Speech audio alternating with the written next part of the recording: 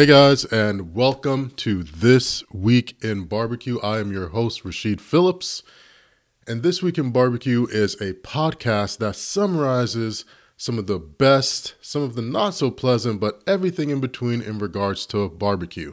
If you're like me, things get hectic and a bit crazy throughout the week, and you may not be able to keep up with everything that's going on. That's fine. That's what I'm here for. So kick back, relax, and enjoy the ride as I bring you this week's news in barbecue. I promise you, news has never tasted so good. First and foremost, we all know the power of barbecue. And it's so powerful because a lot of love, time, dedication, and attention goes into it. And I absolutely love hearing how people use the craft of barbecue to do good. And that's exactly what we have in this first story today. In Chapman, South Carolina, our Farm Boys Barbecue, who are putting on their second annual Boston Butts Barbecue fundraiser. It's an amazing fundraiser. The butts go for about $35 and they end up at 4 to 5 pounds. This is done in memory of a fallen vet, Alex Gianni, and you can actually order these butts. You've got to get your pre-orders in by February 6th in order to make sure you get one. But all the funds are collected and it's done for an amazing cause. I love hearing stories like this. You know, I've gotten a barbecue just because I love the craft, I love the heritage, the story, and I love doing good with it. If you guys know anything about me whatsoever, maybe this is your first time being introduced to me, I use my skill set with barbecue to do as much good as I can. I host what I call Pitmaster Santa every single holiday season, where I make my brisket smoked gumbo and we give it away absolutely free. You can't buy it. The only way you can get a bowl is actually donate on Wrap Toys, which we collect and donate to Children's Healthcare of Atlanta. You can do so much good with the craft of barbecue, and a story like this really hits home, and I wish you guys nothing but the best of luck and keep on the amazing hard work. If you want to donate or if you want to learn more about it, I'm going to have all of this information in the show notes and on our website, so make sure to check it out. All right, let's get into some more news here on This Week in Barbecue. This one's kind of special, hits home as well. The great, the amazingly talented Melissa Cookston has started up Barbecue All-Stars, and they're actually doing a sausage 101 making class where you'll actually make fresh sausage and then be able to bring it home with you. You can actually sign up on their website. There's still time, so I'll drop this recording out now and you'll still have roughly about a week to sign up and make sure you get to be part of that class. If you've actually watched the American Barbecue Showdown, you understand how much of a stickler and perfectionist that Melissa is for sausages and making, and she has amazing products there at her restaurant, so I completely understand why she would want to pass along this knowledge to the public and to the community. Please, if you've got some time or if you're just interested, or if you want to gift somebody who's a barbecue fan a nice little weekend hands-on course or class, this is it. This is it. Sign up. Information is below. Oh, I feel like I have to say this.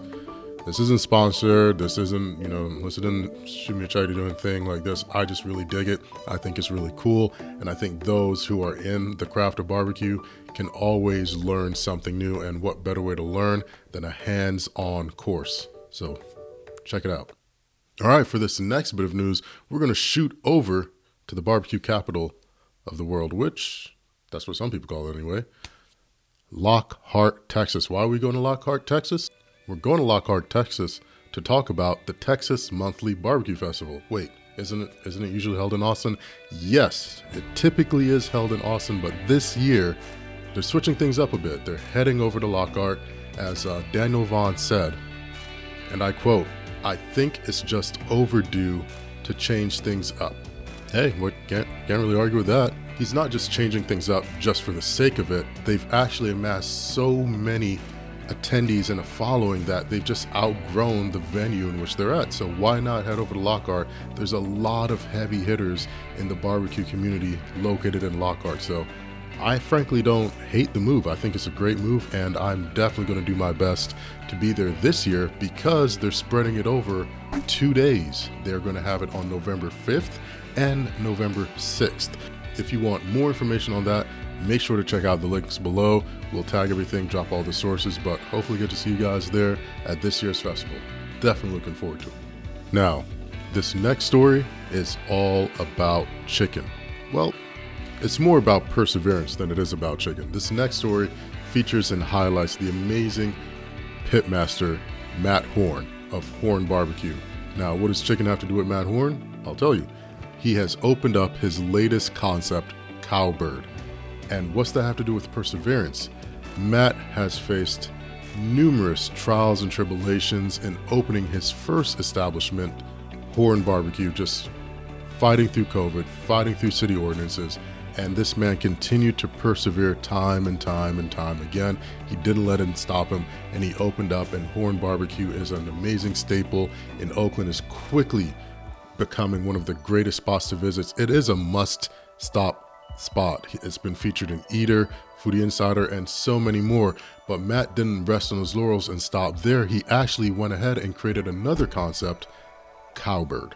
And Cowbird opened up this past week, and the line was ridiculous. There were people going blocks and blocks ahead, hour and a half before they even opened.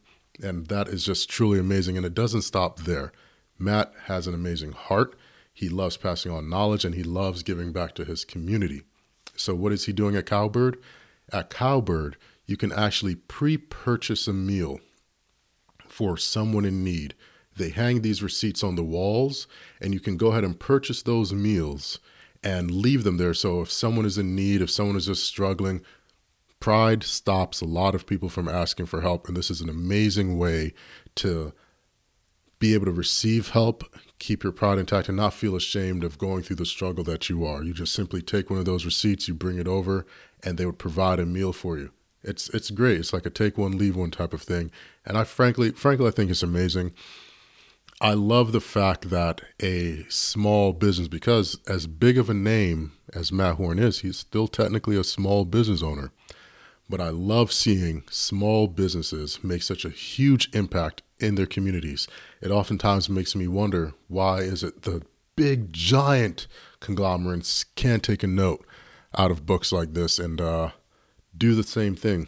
I understand there's economics behind it, there's financials behind it, but if the little guy can do it, shouldn't the big guy be able to keep up? That's just my opinion. What do I know? I rub butts and start fires for a living, but many shout outs and many blessings to Matt Horn and the entire crew over there at Horn Barbecue, and now the fastly growingly popular Cowbird. If you want to check them out, I'll have more information, some photos in the description below. But Matt, good on you. Good on your team, and thank you for all the amazing things you're doing in your community and in the barbecue community. Now onto a section that you typically don't get on barbecue-based podcasts, and that's not what this is. Remember, this is a news-based podcast on barbecue. It's a little bit of a difference. Hope you guys have been paying attention to the market and the business of barbecue lately. There have been a lot of major moves, such as Traeger acquiring MEATER, which provides and creates the MEATER Probe along with numerous other products. You have things such as Barbecue Guys getting acquired. You have Weber and other barbecue-focused companies going public, listing on their IPOs. There's a lot of acquisitions being made in the barbecue community these days, all right? You've got to remember, it is fun, but there's also a business, so you've got to figure out what side of this do you want to be on. I definitely love studying and watching the growth for many brands such as Masterbuilt, Weber, and so many more, your char growers. Things are shifting. Things are shifting to grow outside of just the backyard, but it's very important to remember backyard is where it started, but that's not where it has to stay. So keep that little tip in mind. So on my main channel, I get a lot of questions. I do a weekly Ask Me Anything, and I can never get through all of them. So I'm rolling some of those questions over, and we're going to enter the Q&A portion of the show. Let's get right into it. All right, first up, we've got an amazing question from KJ Hobb, and they ask, how do you find inspiration for new recipes and new techniques? This is one of my absolute favorite questions because it's how I started, and it's a very true and honest and genuine question. When you're trying to get into recipes and techniques, my answer is always the exact same. Find a culture, opposite that of your own. Study the people, and the people will then show you the food, and the food will teach you the techniques. It's just sort of a whole thing. You can't just go right to the food without understanding sort of where it comes from, right? So if you're studying the culture, the people, then you'll understand the food a bit more. You'll understand why this particular culture may use what you may consider offcuts or throwaway pieces instead. And then you'll get to understand the techniques and begin to implement them in ways that you can use at home. That's one of my favorite things to do, is dive headfirst into a culture and just completely become engulfed in it and work on my skill set, work on my flavor profiles. I love going out and trying new spices that I otherwise never would have known of or considered if I had not first studied the culture and the people. So hope that answers your question. All right, next question we have coming from Lacey, who's asking, what are some staples that you must keep on hand? I like this question, and this is just reflective of me, of what I always keep on me if I'm traveling or visiting, or just definitely have to make sure these never run out at home. I personally make sure I always have a set of very sharp knives. A dull knife is the most dangerous thing in the kitchen. Trust me. Keep your knives sharp. There's a lot of companies and brands out there that'll sharpen them for you. Next up, have a very solid cutting board.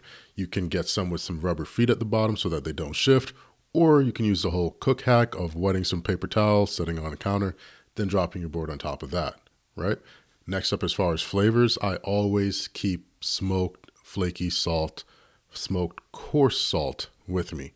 Not all salt is created equal. That's a very big thing, and I don't think people are aware of that.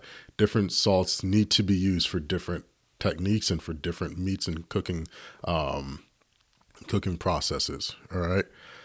Next, this is just really, really specific. I always make sure there's Mexican oregano in my house. It's just so aromatic and potent, and the taste that it brings to chimichurris and to sauces and anything, it's just a must. I could go on and on and on, but that's always there.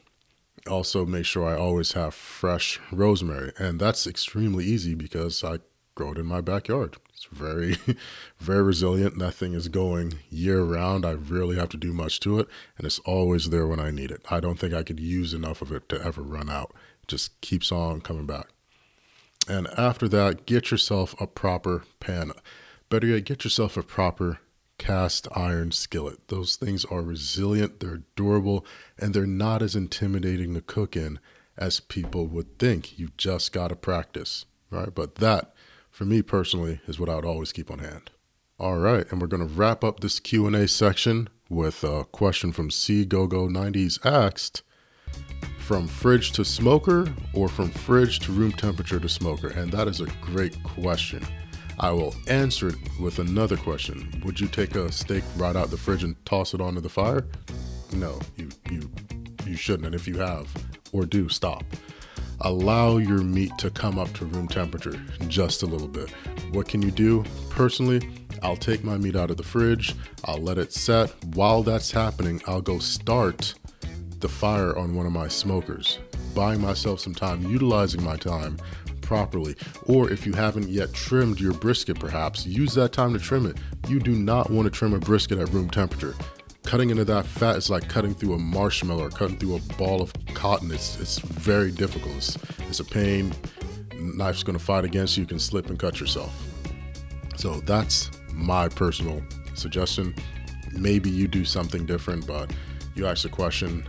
I would personally allow your meat to come up to room temperature first, a little bit, before you toss it onto your smoker. And just one more thing. If you put an abundant amount of ice cold meat right out of the fridge in your smoker, it is going to plummet the temperature of your smoker. And you're going to have to use a lot more fuel. You're going to be fighting it just to get it right back up. Whereas if you just let it set out 5, 10, 15 minutes, nothing's going to happen to it. It's not going to spoil. It's not going to go bad. Just trust me on this one. It will save you so much time, energy, and fuel during your cooks. All right, guys, that is it. That is the end of our news wrap up for this week in barbecue. Thank you guys so much for tuning in. Thank you guys for hanging out with me. And if you like what you hear, and even if you didn't, subscribe, share, tell someone, tell a buddy. And if I missed some news that you thought I should have mentioned or spoke on, please feel free to drop me a line at thisweekinbarbecue@gmail.com, or just shoot us a DM. We're This Week in Barbecue on Instagram and TWIB Podcast on Twitter. Follow us, check out the website, share. This is going to be happening weekly. I want to share some of the amazing things that happen in the barbecue community every day, and this is a summation of it. This is what I enjoy. I hope you guys have enjoyed listening to this news as much as I have enjoyed presenting it to you. Have an amazing day, and I'll see you guys next week. Take care.